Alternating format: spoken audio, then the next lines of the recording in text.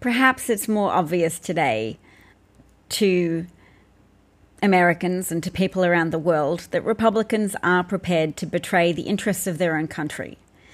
My husband, who doesn't follow this as closely as I do, had still heard the quote from Dershowitz about how all presidents think that their re-election will be for the good of the country, and consequently anything the president does to assist their re-election efforts is, in their view, to help the country and therefore cannot possibly be a quid pro quo that is impeachable.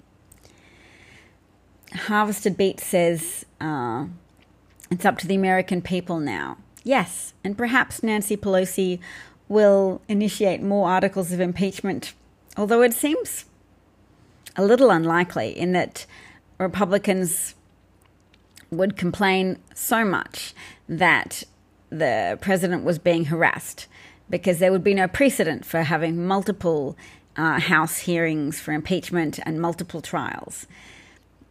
And this was the Democrats' chance to expose to America and to the world some of the depths of Trump's calumny and betrayal of the American people. That he puts himself first, that he breaks laws regarding to separation of powers. He usurps the power of the purse from the legislative branch, from Congress. He withheld $391 million of public money that he had no right to withhold in a secret fashion. If he'd been above board, stated his objections, followed procedure, notified Congress that he intended to hold on to that money because of his concerns, then there would have been some legitimacy to it.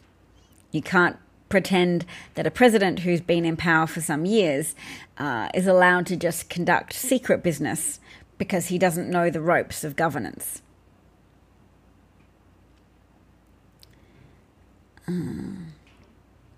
So yes, we have to encourage kids and young adults. And Democrats truly have forced the Republicans to expose the degree to which they will support criminal behavior, the logical pretzels in which they will twist themselves to try to justify Trump's behavior. But at the same time, they're performing for an audience of brainwashed dupes who have been intellectually raised on a diet of Murdoch disinformation, conservative media lies, and distortions of the truth.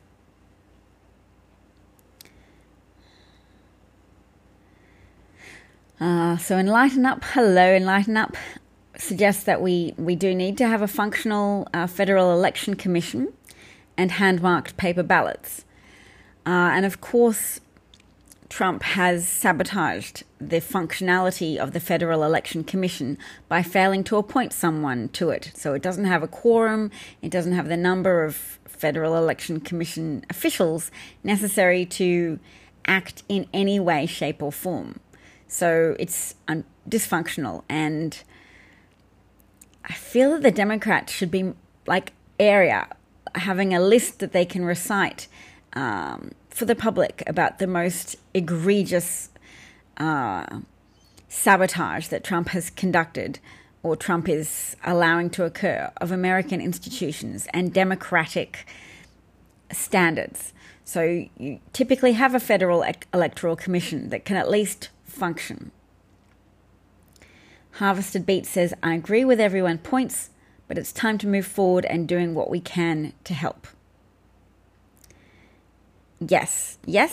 Well, Enlighten Up made the point that we need to be urging for electoral security measures. So the House has passed a number of election security measures, and those bills are currently languishing on Mitch McConnell's desk. So at a federal level, election security measures have stalled. Nevertheless, it's possible for people to advocate for election security measures at a state level. So we can't just spin our wheels talking about federal issues. People need to be focusing on local politics to try to make a noise, have grassroots local campaigns urging for there to be protection measures. And I, over the last few days, have been advocating over and over again for people to hitch their wagon to an advocacy group called Fair Fight Action. Now, Fair Fight Action has its laser focus on election security, on broadening access to voting measures, making sure provisional votes are counted, absent ballots are appropriately distributed to people who've asked for them, and that people are not unfairly excluded or disenfranchised from voting.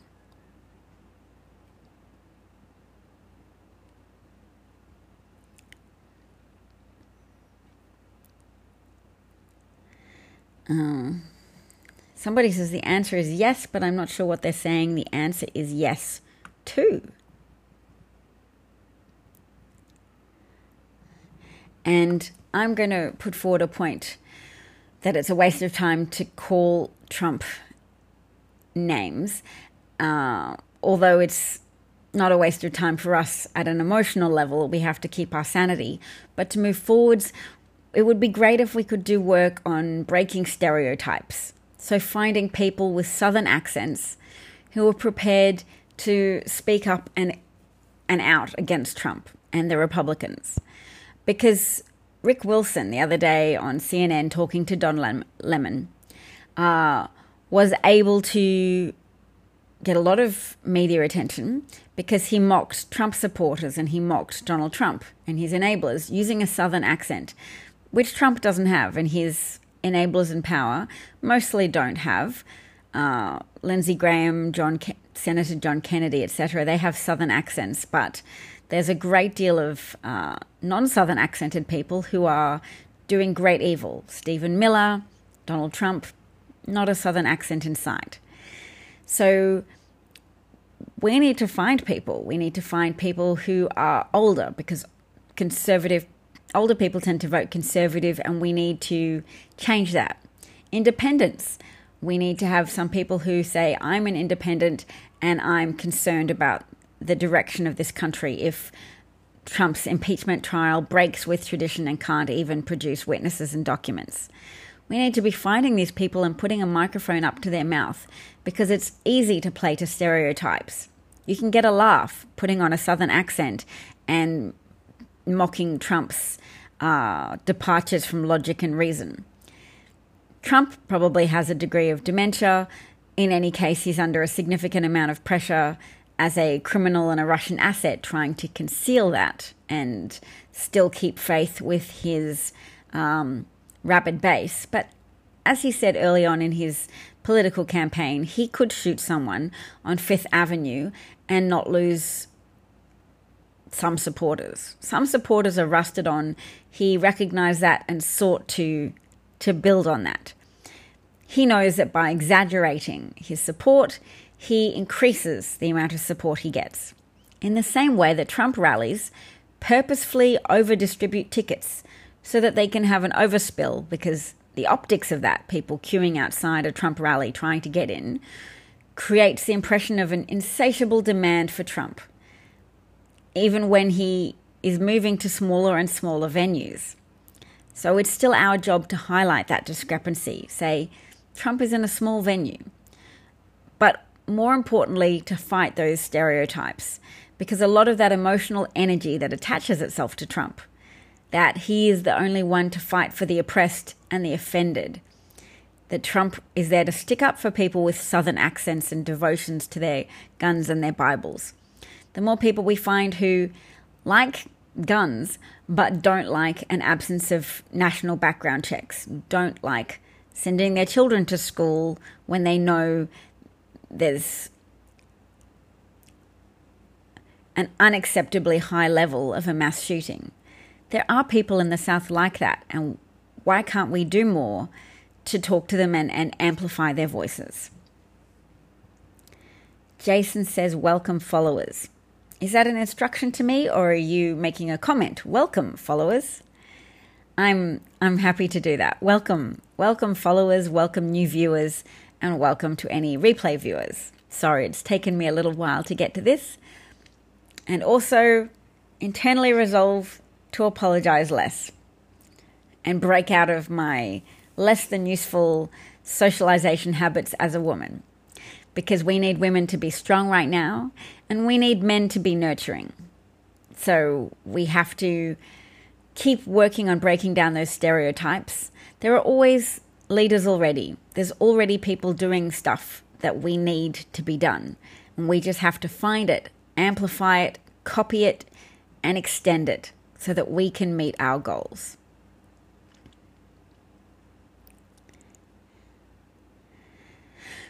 Yes, someone makes a point that it's likely there are Republicans in Congress that are bought and paid for by Republicans.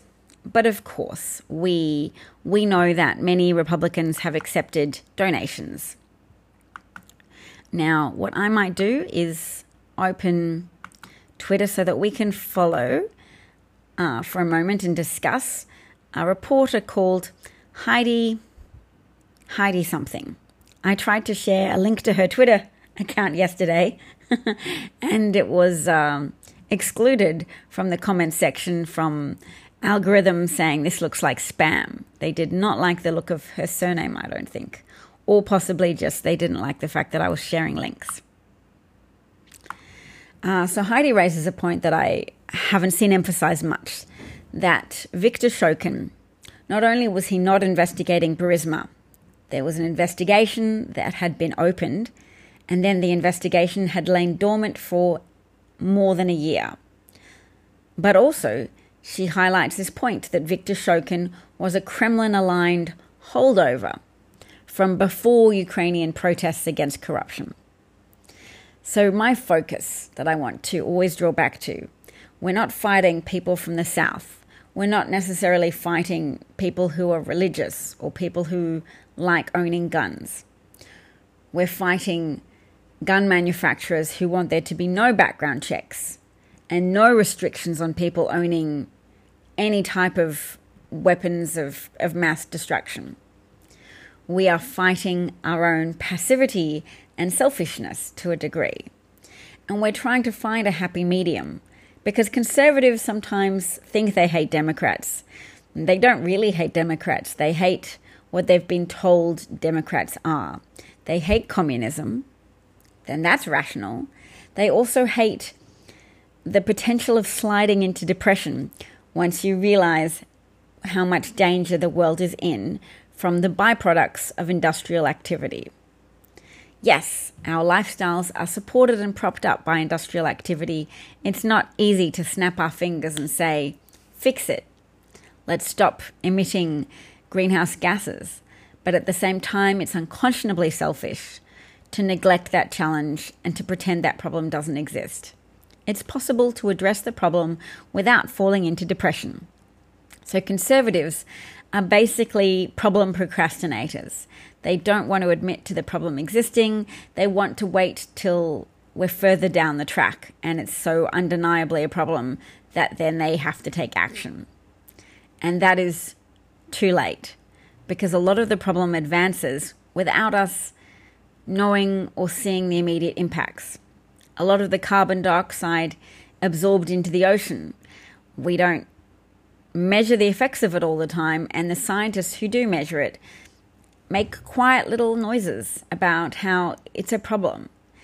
They make noises that don't necessarily make it into the media as a story, that don't get a lot of clicks, that the shells of crabs are disintegrating because there's not enough carbonate ions available in the water anymore for them to make their calcified shells.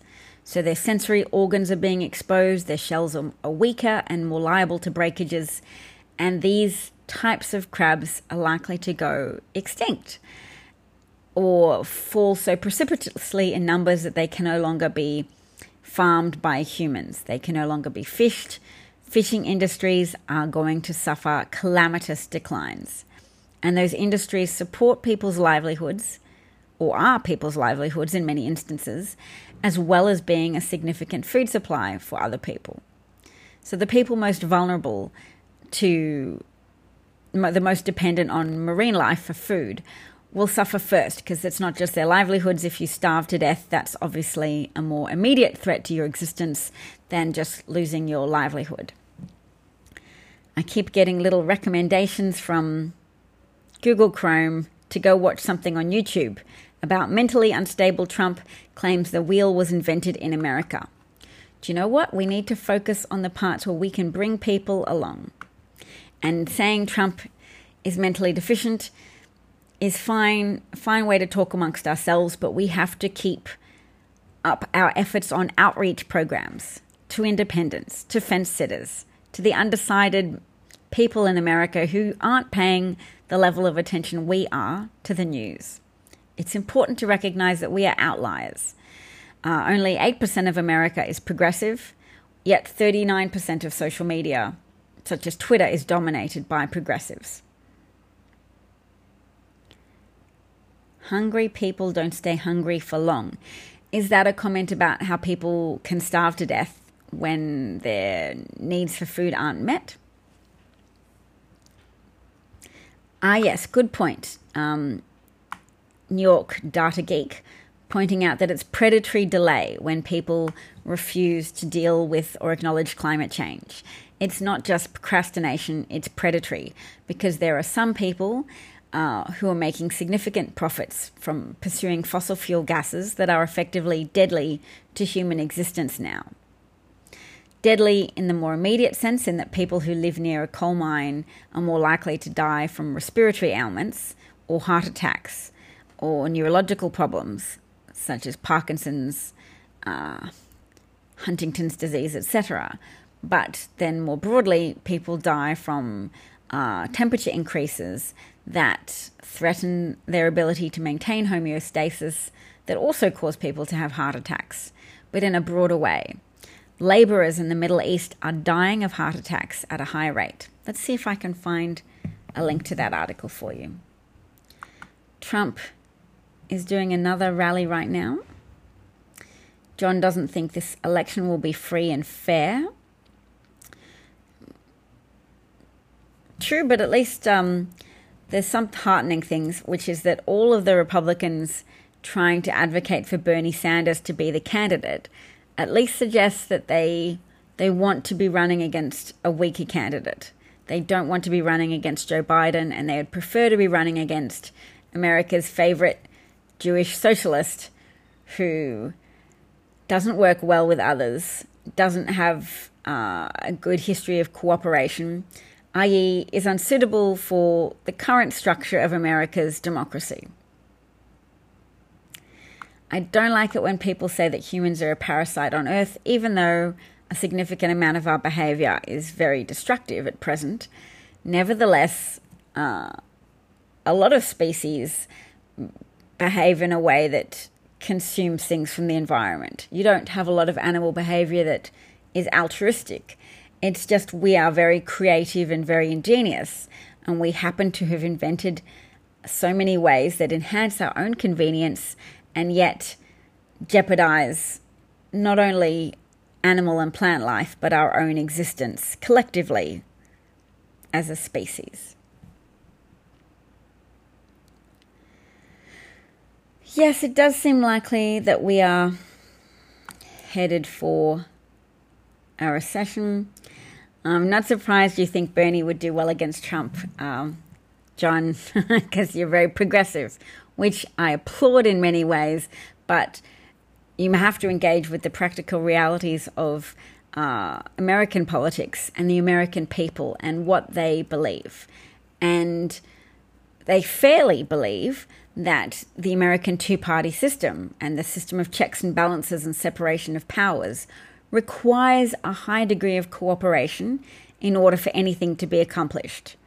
Now, when Barack Obama was in power and the compounding factor of racism entered the equation, Republicans knew that they could gleefully sabotage a lot of work being attempted by their political opponents because they would have extra electoral success on the backs of outraged racists who could not cope with a black American president. So that helped Republicans sabotage a lot of President Obama's attempted policy moves. His attempts to encourage cooperation within Congress to achieve progressive outcomes for America. Now, Bernie does not do that cooperation very well. He works alone. He's similar to Trump, but without the same level of structural backing as Trump had. Trump has all the Republicans who are super grateful after initial resistance. They're super grateful to have a ringleader who creates a lot of noise in the media while they can accomplish a lot of highly destructive and pro-corporate policy outcomes. Trump can help facilitate the degradation of American public schooling systems, American infrastructure, American systems of accountability and oversight. And Republicans are glad because that's their goal, to reduce government in favor of a lower tax system where the primary activity of government is to sustain the military, and taxation only occurs to pay the Pentagon.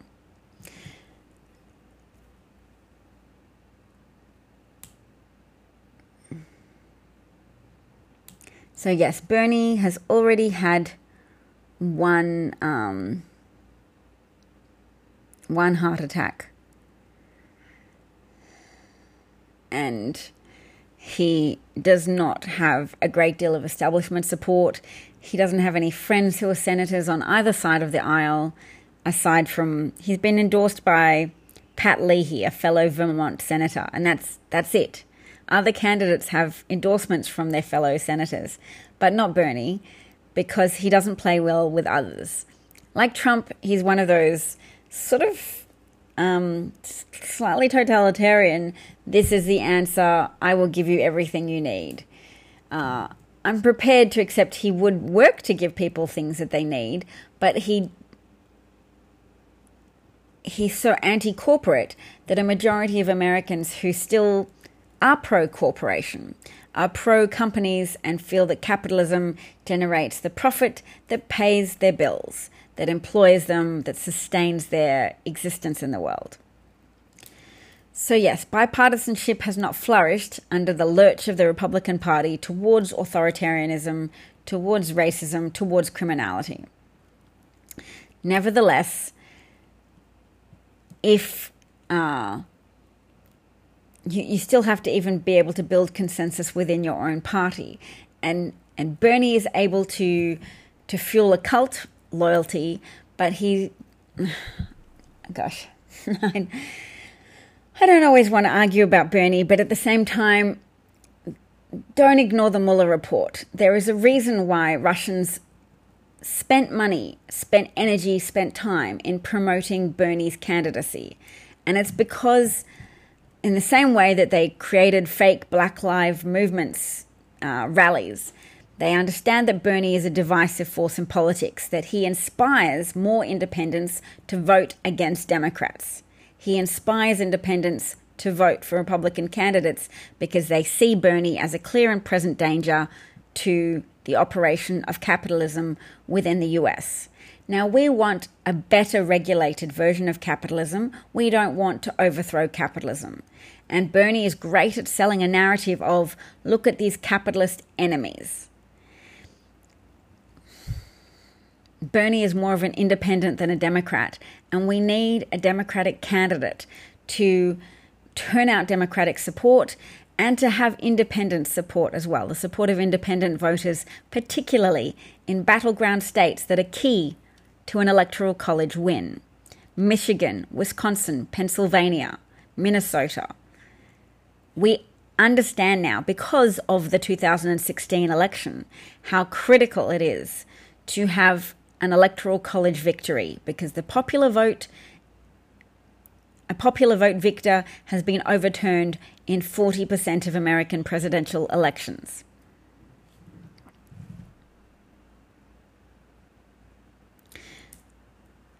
True, it's very important to recognize that a degree of independent support is required for victory. And if people are too stuck on Bernie's the only one with enough cult support to rival Trump's cult support, I urge you to reconsider, and I urge you to look more carefully into vetting Bernie and revisiting the Mueller report and questioning to yourself the motivations of the Kremlin in promoting Bernie's candidacy.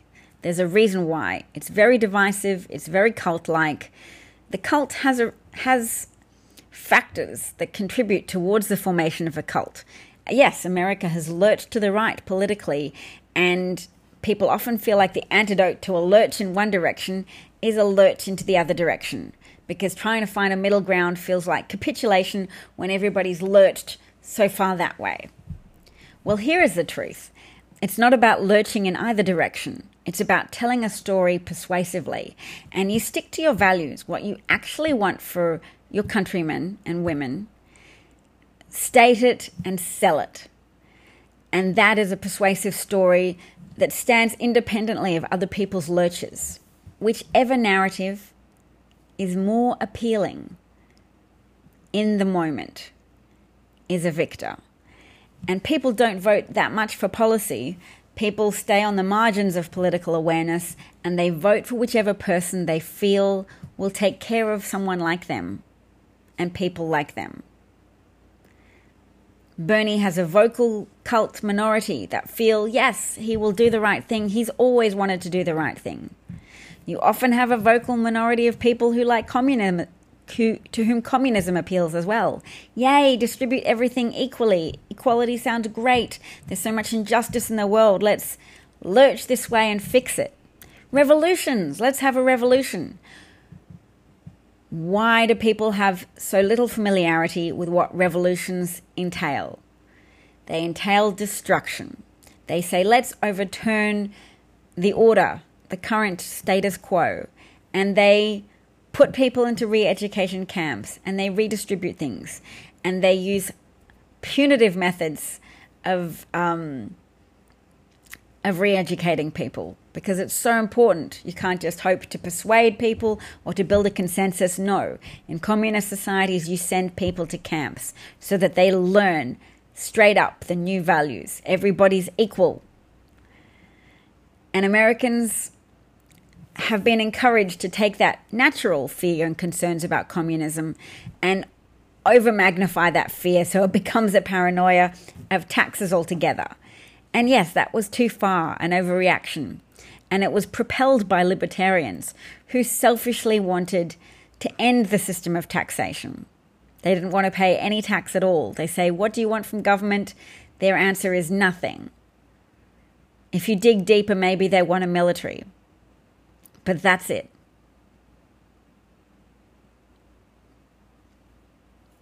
Yes, I desperately want to change the status quo and to improve the status quo. I don't want to overturn it for a revolution, because revolutions involve bloodshed, re-education camps, and people know that historically. Even if fear of communism has been oversold in America, it doesn't mean there is no well-founded fear of communism. Communism is still bad and revolutions are still bad. We need to do more to step up in the street, to build consensus, to stand up and show other people, I'm a normal person like you, and for me the status quo does not work anymore, and we have to change things. Our continent in Australia is on fire. We are the canaries in the coal mine of white people. Because brown-skinned people already live in countries where the temperature has increased so much that extreme weather events, such as hurricanes and tornadoes, have been laying waste to areas in their country. Flooding, devastation. And it didn't grab as much news as Australia's fires because we are still a reasonably white country. So it's like, hello, other white, highly industrialized nations, please pay attention. The level of natural disasters being experienced by Australia are climate compounded. And the level of dysfunction being reported on in the ocean, crabs with weakened, undercalcified shells, are indicating imminent disasters and imminent disruptions to the food chain and to the food web that not only supports people's livelihoods but supports people's very existence in terms of their food supply.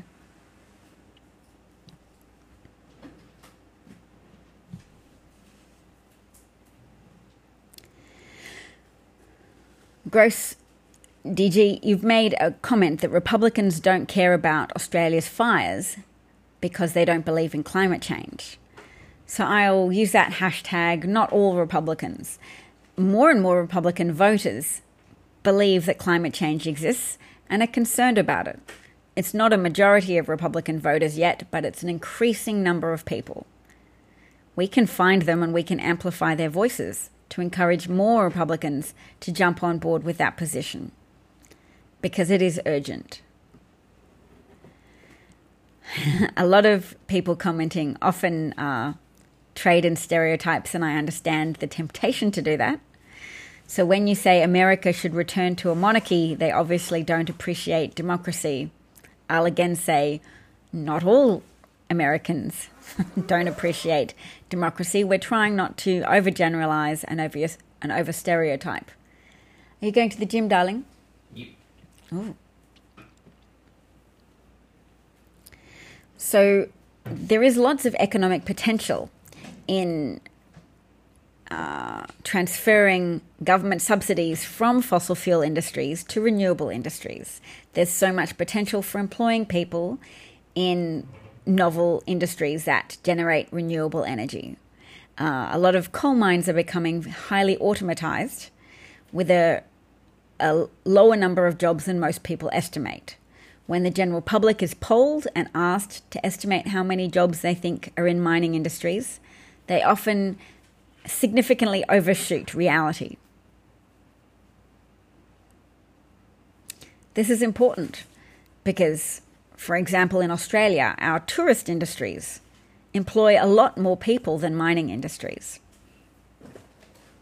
But when people overcalculate or overestimate the number of jobs involved in mining, then they think they're doing something altruistic by voting for conservatives, coal-captured conservatives, who vote to preserve the profit margins, to preserve and increase the profit margins of their coal mining billionaire friends who give them free trips in their private jets. My husband points out that that's very attractive to people who like that kind of thing, people who enjoy feeling special, whose dopamine circuits are set up to be very gratified by that type of special treatment. They don't have any moral compunction associated with accepting presents from mining billionaires.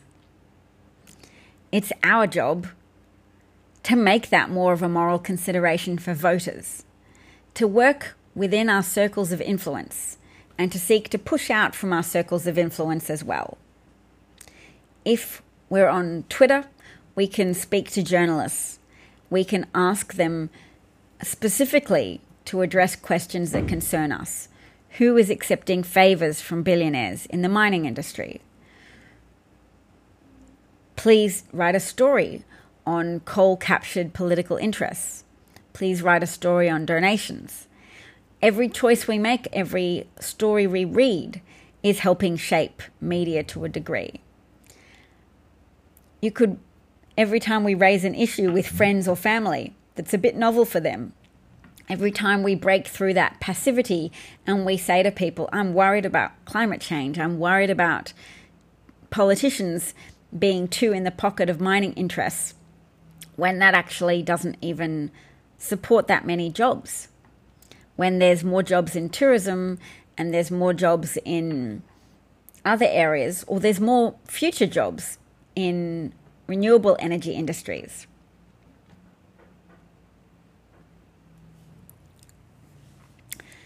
I think it's unlikely that the coronavirus will wipe us off the planet. I don't think its lethality is high enough to wipe us off the planet, but at the same time, that's not my area of knowledge. People who are trained in that field tend to say we have to wait more to see how the lethality rates pan out. It is certainly going to be a very difficult virus to contain because of the nature of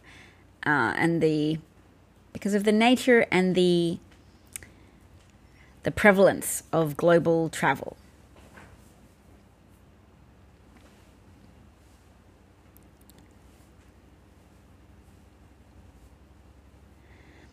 Somebody suggests that China makes money because they have no middleman. Profits go to the government. Oh, you're saying they still have the structure of a communist society, and yet the profit-making impetus of a capitalist society now.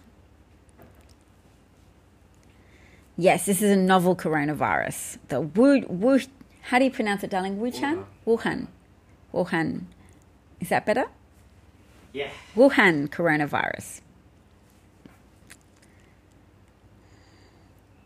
Wash your hands, says Brian. Yes. Thank you, Brian. Brian is a nurse and he would know. And Brian used to also be an electrician. And who did you work for, Brian? Water management facilities. So you were saying a few days ago you knew a little about how complicated it is when you are calculating the various factors involved in producing water that's fit for public consumption. You worked in water and wastewater. Interesting. All right. Are you looking for anything I can help you with? Are you looking for headphones? Oh, my little ones. Do you want to check in that little brown bag there? That brown one.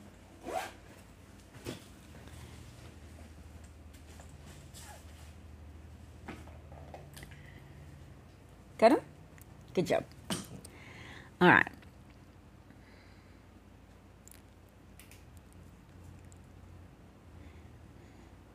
Yes, simple hygiene is still obviously the same rules to prevent contagious illness. It'll be interesting to see how this goes. I'm obviously a little concerned for my children. I'm a little concerned. I'll be interested to see the effects on international travel.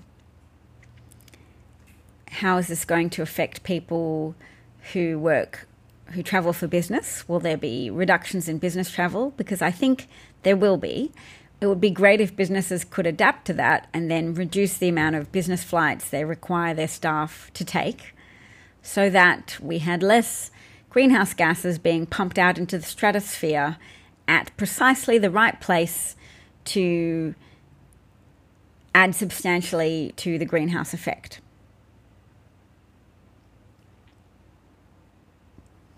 So are you teaching a unit at University Harvested Beets? All right, I'm going back to Twitter.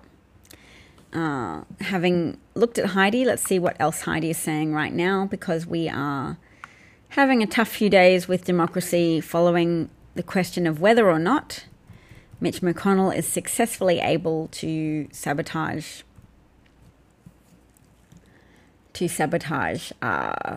votes for witnesses and documents. So yes, Heidi's great with her fact checks. The Obama administration handed over hundreds of thousands of documents in response to various congressional inquiries, and it turned over tens of thousands more under court order.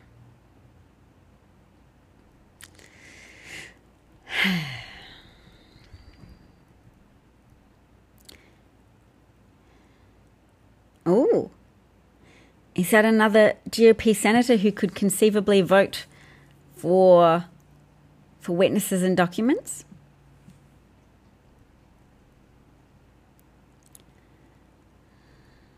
Somebody else whose children attended high school with Lamar Alexander's children says she's troubled about how he'll vote on witnesses. Many of us know Lamar and have known him for years and just don't quite understand where he is now and what's happened to him. Well, what's happened to him is possibly being caught up in a criminal conspiracy within the Republican Party, led by Mitch McConnell, involving accepting illegal foreign donations. Wow, there's a salon of at least 125 local and state individuals sending letters, emails, and placing numerous phone calls to his office last week and this week. So he's under intense pressure to not undermine the majority leader, Mitch McConnell. Oh, yes, because of course Republicans will be if we think we're trying to call senators, Republicans are also calling senators to say don't vote for witnesses. I mean, 75% of the American public want witnesses.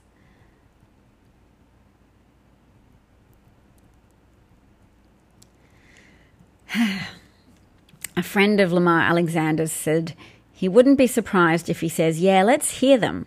I think there's a point when you think, how long can you keep a straight face?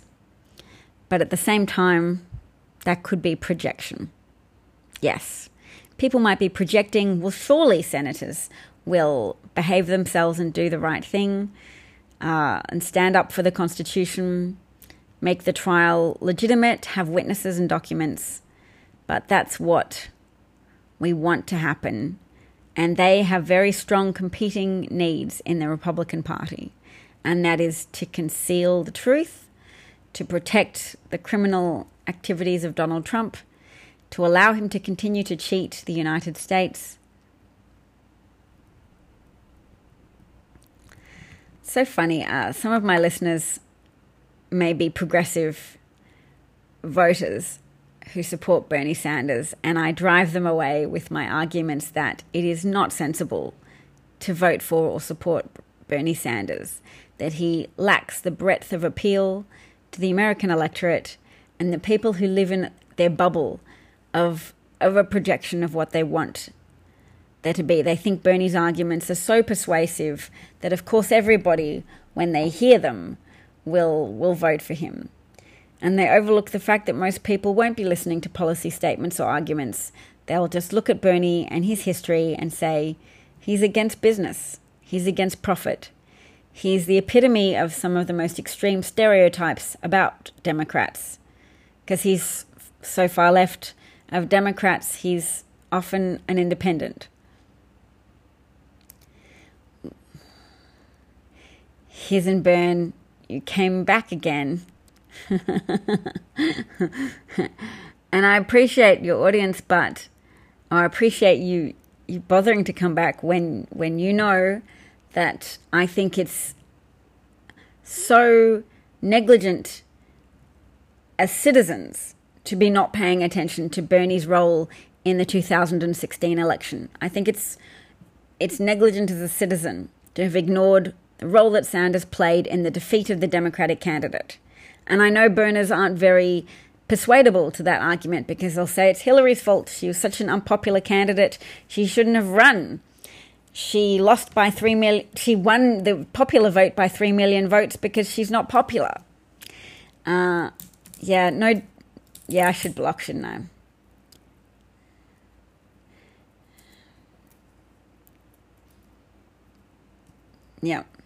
Yeah, Hisenburn, sorry, I don't tolerate Bernie supporters coming on here and bad-mouthing the candidate who won the popular vote.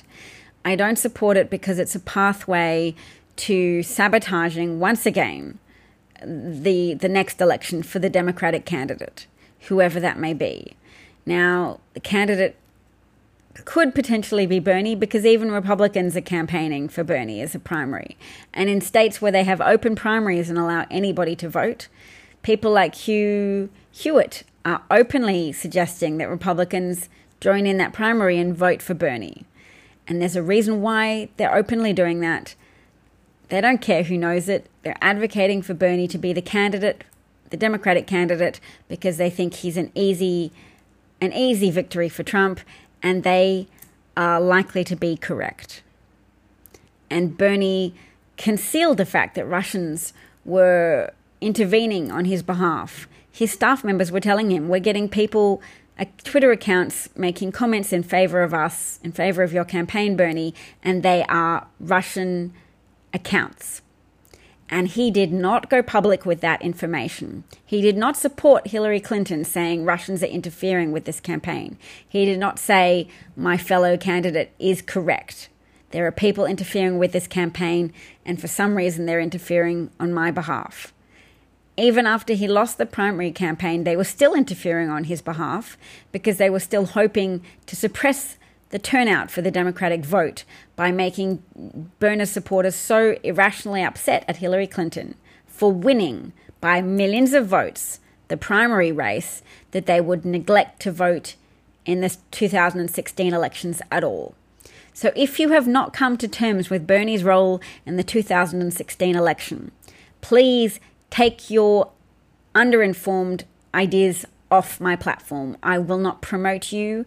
I will not promote your comments. I will not indulge them here because you have contributed to the downfall of democracy in the United States and consequently the world, and you are evidently committed to continuing to do so.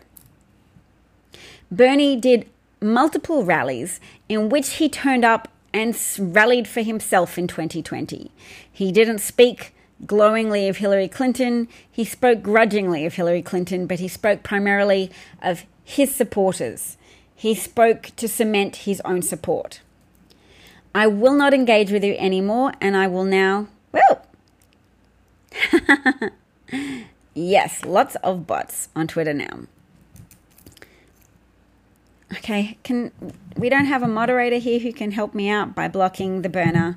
I do not want a burner here anymore, so I will just choose to ignore them until someone has administrative privileges can block that person for me. Enough.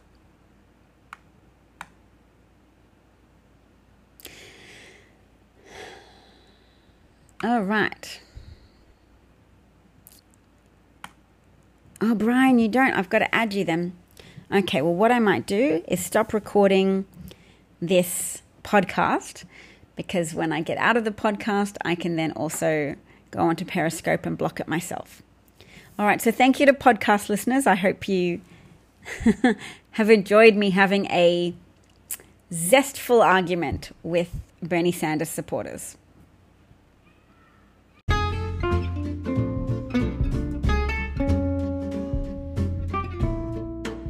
Hello, and thank you for joining in for today's podcast. Hope you enjoy.